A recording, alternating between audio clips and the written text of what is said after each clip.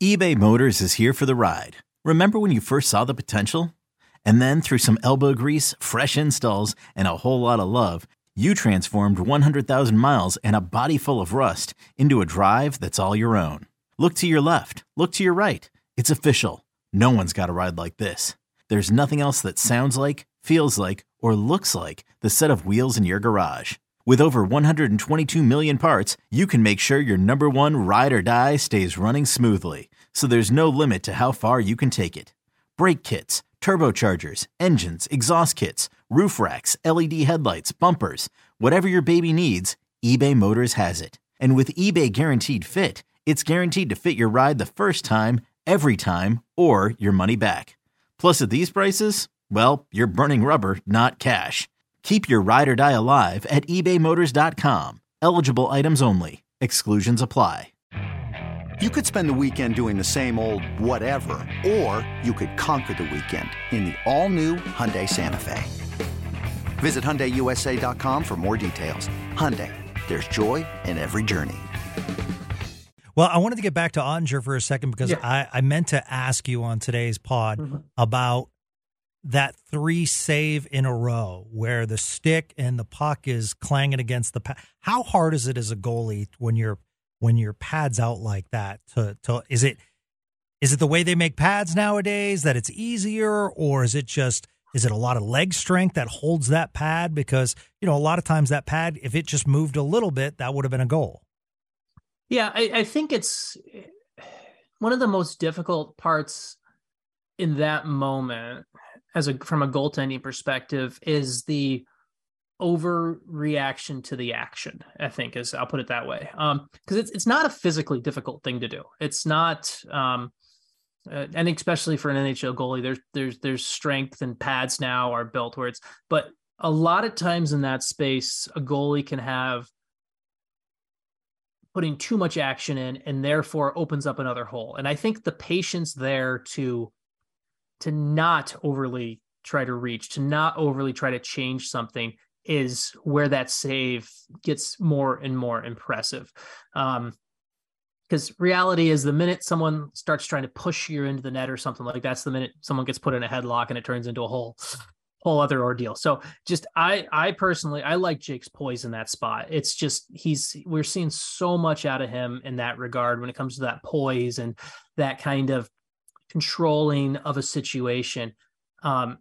That's why when I watch him play, I get so excited seeing where he's going to be, where he's going to keep going, and why, like, you look and you're like, hey, the Stars have a guy who could be in the Vezina conversation in a year or two.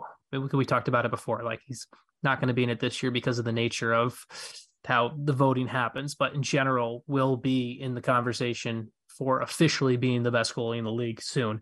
And that poise is so fun for me. This episode is brought to you by Progressive Insurance. Whether you love true crime or comedy, celebrity interviews or news, you call the shots on what's in your podcast queue. And guess what? Now you can call them on your auto insurance too with the Name Your Price tool from Progressive. It works just the way it sounds. You tell Progressive how much you want to pay for car insurance, and they'll show you coverage options that fit your budget. Get your quote today at Progressive.com to join the over 28 million drivers who trust Progressive. Progressive Casualty Insurance Company and Affiliates. Price and coverage match limited by state law. Also wanted to ask you about the fourth line. And, I mean, we're nitpicking because the Stars are playing so well.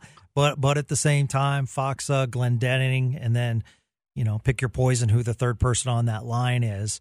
Other teams, especially as they ramp up for the playoffs, I remember when Bruins played St. Louis, and it was awesome to see as much firepower. A lot of the analysts were saying this is going to come down to the third and fourth line, these players on both these teams. And I do have a little concern that fourth line just hasn't. I'm not expecting the offense of the top three lines, but I am expecting some offense and some offensive pressure, occasionally. Yeah, I feel bad for Roddick. I feel bad for Roddick because he just feels like he becomes such a, not just us in general, it just becomes such a kind of just, he gets beaten up for but a lot of it comes down to the nature of that contract. It's and the contract. Absolutely. It's the contract. It's the contract. And it's the whole, honestly, if he wasn't a first round pick as well, it would also be the whole thing. I mean, I don't mind. The thing about it, and it all comes down to that, is like, I like what Luke Glendening is. I think Luke Glendening is a wonderful fourth line winger who can win faceoffs when you need them and does a little bit of that. I think Kiviranta is a really good spot like that as well. Like, it really comes down to they're missing the fourth line center who can do a little bit of that. And I don't want to, like, I know you weren't trying to tee me up to go. No, I really wasn't, because I listen. I mention him, so I've really tried to not mention him as much. Yeah, but it's like they're just missing that fourth line center who can be the guy who's like, hey, yep, I've got two really smart defensive wingers, guys you need, and I can create a chance here and there, and they don't have it. And I think the good thing about it, the good thing about it is, unlike previous iterations of the coaching staff, they're not forcing that line, the Foxa line, to play when it's a 1-1 game in the third period. I think obviously they're out there when it's, and I think the best solution has been this coaching staff is at least not overly focusing on, we must field a defensive line because this point in the game, and they're allowing the minute usage to be a little bit more fourth line traditional as opposed to past usage. I'd like to see, I don't know. I wonder what would happen.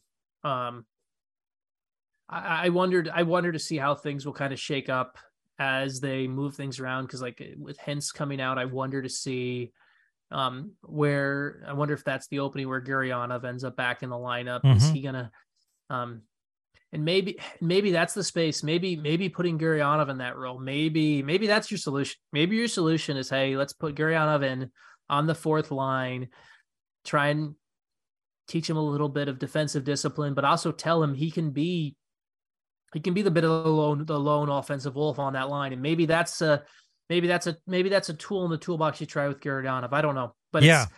And I was going to ask you, with the trade deadline coming up, and it is fast approaching. Is that maybe if Sean Shapiro was to say, what do the Stars do? Is that maybe kind of an area that you look, some fourth line depth help? Where you don't have to give up a ton? Yeah. I mean, I look at, we've talked about him before. I think I really would like the idea of, we've talked about Gustav Nyquist. I really like Nyquist as something I would look at. I think you're at a spot where, with how the Stars have kind of, with how they're built, and I think Fredrik Olofsson has played in well and everything like that. But I would like to see Fredrik. I would like to see someone. I really like the Stars lineup. If I'm telling you, hey, game one of the playoffs, it's Robertson, Hintz, Pavelski, Nyquist, Dellandrea, Sagan, Ben, Johnston, Marchment, and Kiviranta, Foxa, Olofsson, or Glendening. I really like that lineup all of a sudden. Mm-hmm. I really like bringing in. That's kind of the piece for me, because I think you have the pieces. You have too many. You don't. I think you have to. I think what you pay for Nyquist when it comes to asset acquisition, I think is worth it. And I don't want to overpay for a fourth line piece. And I think you always end up overpaying for fourth liners at the deadline. I thought Colin Miller and Miro had a really nice pairing yesterday as well. I like that pairing a lot. I like the way Miller understands his role, and I like the way he reads off Miro, because I think it's the whole thing where it's like, sometimes you'll be like people will be like, oh, well, you play with a great player, like it's easy to play. That's not always the case. People have to, it's not always easy to play with a great player, because sometimes you can hold back a great player, and Colin Miller doesn't do that. And I think he allows Miro to be even more Miro-y Wow, that's a word we'll start using. But Yeah, I like it. Yeah, so I like it. When we were talking with Brian Ray of Bally Sports Southwest last week, we were kind of talking about how cap friendly the website has made us all, like, kind of armchair GMs now that the salaries are just so out in the open. And I want to be fair to Jim Nill, for as much as we mentioned the contract of Radek Faksa this year and next year for Colin Miller, $1.85 million. That's been a really, really nice signing by them. It was kind of a fly under the radar when it signed. I was like, okay, that's quality depth. But watching him day in and day out, it's been really nice. Yeah, it's been a great signing. It's allowed it's helped smooth over some other things as well. And it's like, those are the type of moves that open up the space for you to even have this conversation for, hey, can you go get a Nyquist? Can you go get a top 6 guy? Because you don't have to worry about finding a partner for Miro, which going into this season, honestly, I wondered if they'd have to trade for someone who could play with Miro. But Colin Miller has clearly fixed that problem that I thought might show up.